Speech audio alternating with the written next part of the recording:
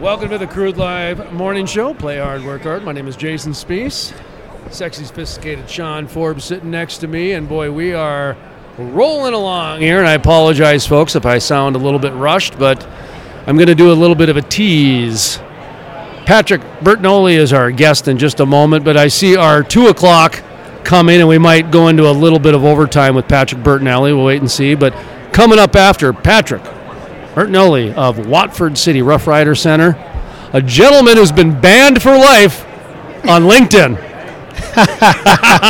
You're going to want to stick around for that, folks, because coming up next after Patrick Bertagnoli, how you doing, sir? Hey, I'm doing great. What's going on in Watford City these days? A lot of companies here from Watford City. Yeah, almost more than Bismarck. You know, I'm up at the RoughRider Center, and we're having the best year we've ever had. And I would say that from a community standpoint, we're just all gelling from county to city to tourism to all that stuff. And we're just all just in alliance on different things. And so we're just having a tremendous year, and we're very grateful for that. We got the oil companies coming back and utilizing our space for convention space, a lot of activities, tournaments, basketball tournaments, wrestling, all that stuff. So we're having a blast.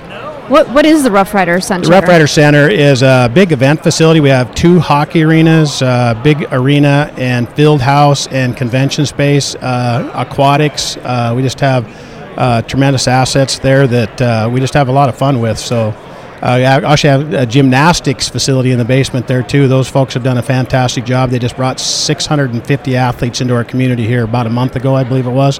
And so we're bringing people in from around the state and other states as well to host events to keep our kids busy.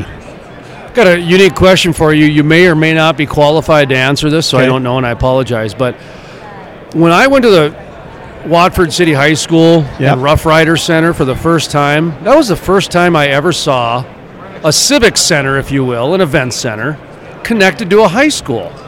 And I thought, that is quite genius in a lot of ways.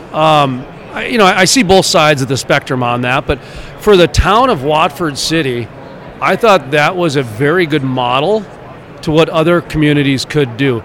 Did you guys find that from someone else? Are you consulting with other communities with someone else? Because I haven't seen that before, honestly. Yeah, I wouldn't be able to answer that because it was obviously built. I've been there for probably just almost a year and a half, but the school is our number one user. Yeah. And so it's just a fantastic relationship. We've got a coffee shop. The kids come in before school, go to school, come in after school.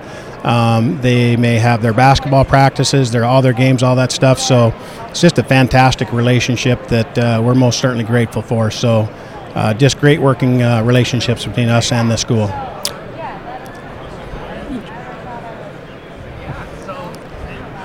Sorry, awkward pause. Awkward pause. This place is a bee's nest. We're all getting our cameras out because there was a photographer, so we got to make sure we get our shots in. Yeah, excuse me, I'm holding my breath. Daniel Stenberg's got a beard. Look at that. Grizzly Adams here stopping by. Yeah. How you doing, Daniel Stenberg? Good to see you again. Yeah, there we go. All kinds of fun happening here at the Williston Basin Petroleum Conference. I have a question. I'm listening. Pat, I stalked your LinkedIn profile. Okay. Admired and stalked, and noticed that you've worked for oil and gas companies in the past. So what made you make the transition from oil and gas to, it's community, it's all community relations, but... So, I came out here in 2011. I spent 22 years with UPS, and I was not planning to come over here. I came over here with Power Fuels and New Vera, and anyway, the community got me because they made me feel welcome, special, and important, and sold me, and so I moved my family out there. But spent 9 years in oil and gas, and the city approached me and said, we got an opportunity we want you to take a look at, and this is going to sound almost too good to be true. So even when I was with oil and gas, I've always been about making sure that people want to live there, they feel welcome, and they're integrated in the community. So I've done that from day one, even in oil and gas.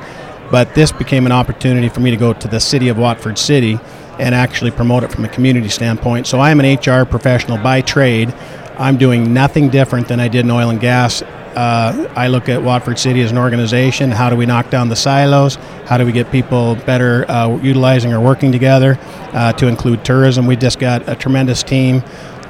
So that's kind of what we're doing, and I think that's, lot of talent in that community, and just with all of us gelling, county, city, all that stuff, we're just achieving some amazing things right now.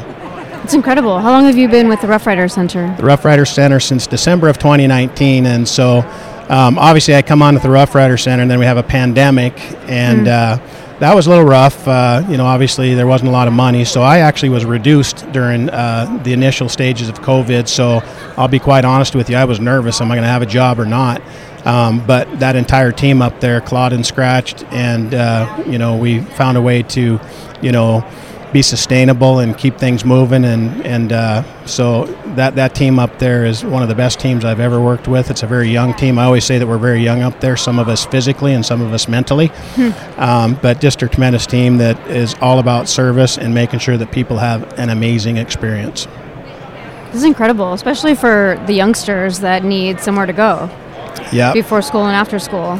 Well, and I'll tell you this too. I'm going to brag about this a little bit, but Jason knows all about my ambassadors. He's got 3 of my ambassadors on his banner, and I'll tell you, Lydia on the left there joined the National Guard. She was Soldier of the Month for the month of March.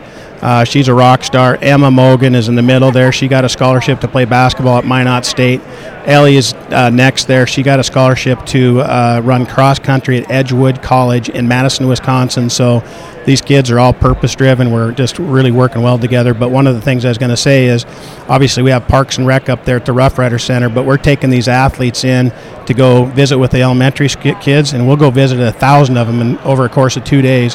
And obviously a huge advocate of mental health, but with these athletes going in there and encouraging these kids to get involved in the various activities, we're hitting a capacity on our soccer program, volleyball, all these different things, because these high school kids are an example, and they're going and sharing that purpose and that influence with these little kids, and they're having a blast. One of the things that I believe united Patrick and I together was his desire to educate the kids. I think that was our first connection where we really kind of noticed we had a very similar end goal, which was to create an education and awareness program, whatever that looked like, to kids. Yeah. And I drove out to Watford City. I interviewed those 3 girls right there, and it was 4 though, actually. Yeah, there was 4. Yep, Taylor. And it was great because that was one of the first times that we got to hear from kids on what it was like growing up in an oil and gas community. We had 2 of them that were from there, I believe. Yep. 1 transplant, and then 1 real transplant, like from a different state altogether. Yep.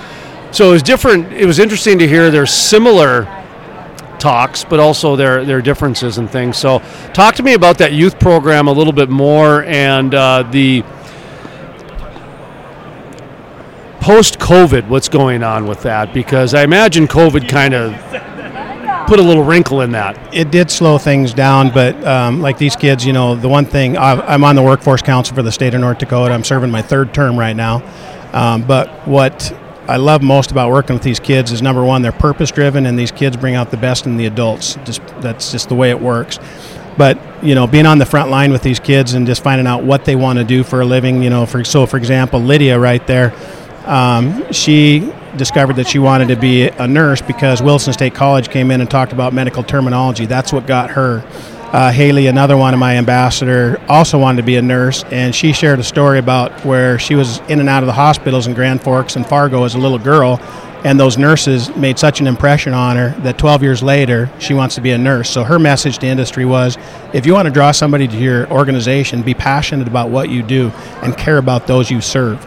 And then another one wanted to be a social worker, and asked her why. And she worked in a daycare and saw a few situations where some kids were placed into foster care, and she just felt that she had the desire to help those kids. So she chose to be a social worker, and she's going to college at NDSU right now. But her message to the industry is, if you want to draw people to your organization, give us the work experience so we can figure out who we are and how we best fit in this world and how we can serve others. So it's got a tremendous story, but we just had a T4 event over in Watford City here a few weeks ago, tools, trades, torque, and tech. We had close to 900 kids go around. We're educating kids on the trades. We had actually, they were able to weld.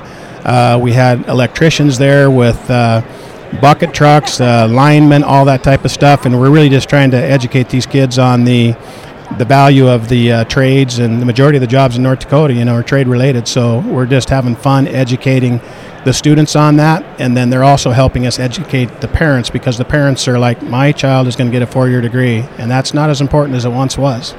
It's no longer trades applicable. Are so important. They so are I'm glad important. you were focusing on needed occupations. Yeah, and it's fun. And these kids, I'll tell you that there was a young lady, high school, probably a sophomore, that actually got a weld, and the instructor said, look at this weld. And this student had no idea, and we were kind of heckling her a little bit, saying, are you sharking us? Have you done this before? And it was her first time, and she was a natural, so that T4 is allowing these kids to, try things and see that there might be some natural skill there. So it was just a magical event, and we really thank Kent Ellis and Marilyn Kipp from Bismarck and Mandan for bringing that to us and getting all those vendors to come to our facility at the RoughRider Center and host that event. Second time we've done it.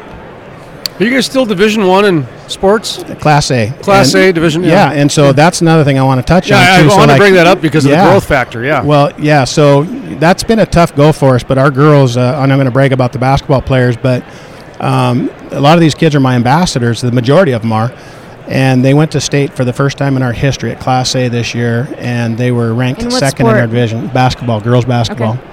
So they obviously we're very proud of to these kids for getting us to that level and being competitive with the Bismarcks and the Legacies and the Jamestowns, all that stuff. And the Fargos. So, yeah. Don't forget about the big dog in the state. Yeah, these kids are fantastic, and those are the leaders that we're getting in front of our little kids in the elementary school, because these little kids want to be them. They want to wear their numbers. When I saw that Watford City was going Class A, Division I, if you will, that was one of the more interesting milestones that I'd seen yet for the growth of Watford City, because I knew they grew, but I didn't know that they grew to the point where they'd be considered one of the big cities. Fargo, Bismarck, Grand Forks, Dickinson, Minot. Williston was even a tweener for a while there, whether they were going to go down to Class B or Division II, right? So that was amazing by Watford City. What an incredible story. Well, and I'll share this too, so not only was that a significant move, but, obviously we had to scramble. And so now we have 800 hotel rooms in our community. We have the big event center. So we hosted the West Region Class A wrestling tournament here. It's been a year ago.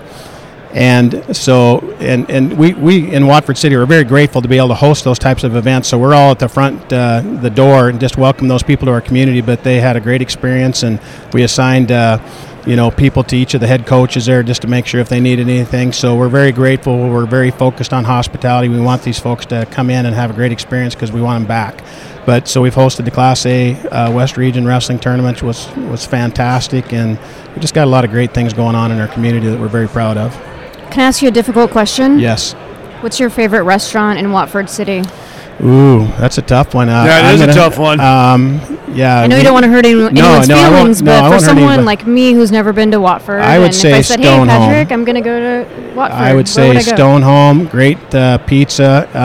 And I would say the majority of the restaurants are owned by Angie Pelton and Aaron Pelton, and obviously the Stenjums have a piece of that as well. So they're just, and I will say on the RoughRider Center too, we're working with the hospitality industry and the restaurants, because part of our mission at the RoughRider Center is to make sure our hotels are full and our restaurants are full. So we have just a tremendous relationship with all the people in hospitality and the restaurants. Is this a tourism push? Oh yep. Tourism is a push. We've been doing so well at the RoughRider Center that we're adding another event planner, and part of that mission is to achieve that, filling our hotels and our restaurants. So that's part of our feed up there financially is restaurants. So the restaurants want to be full, the hotels want to be full, we want them full.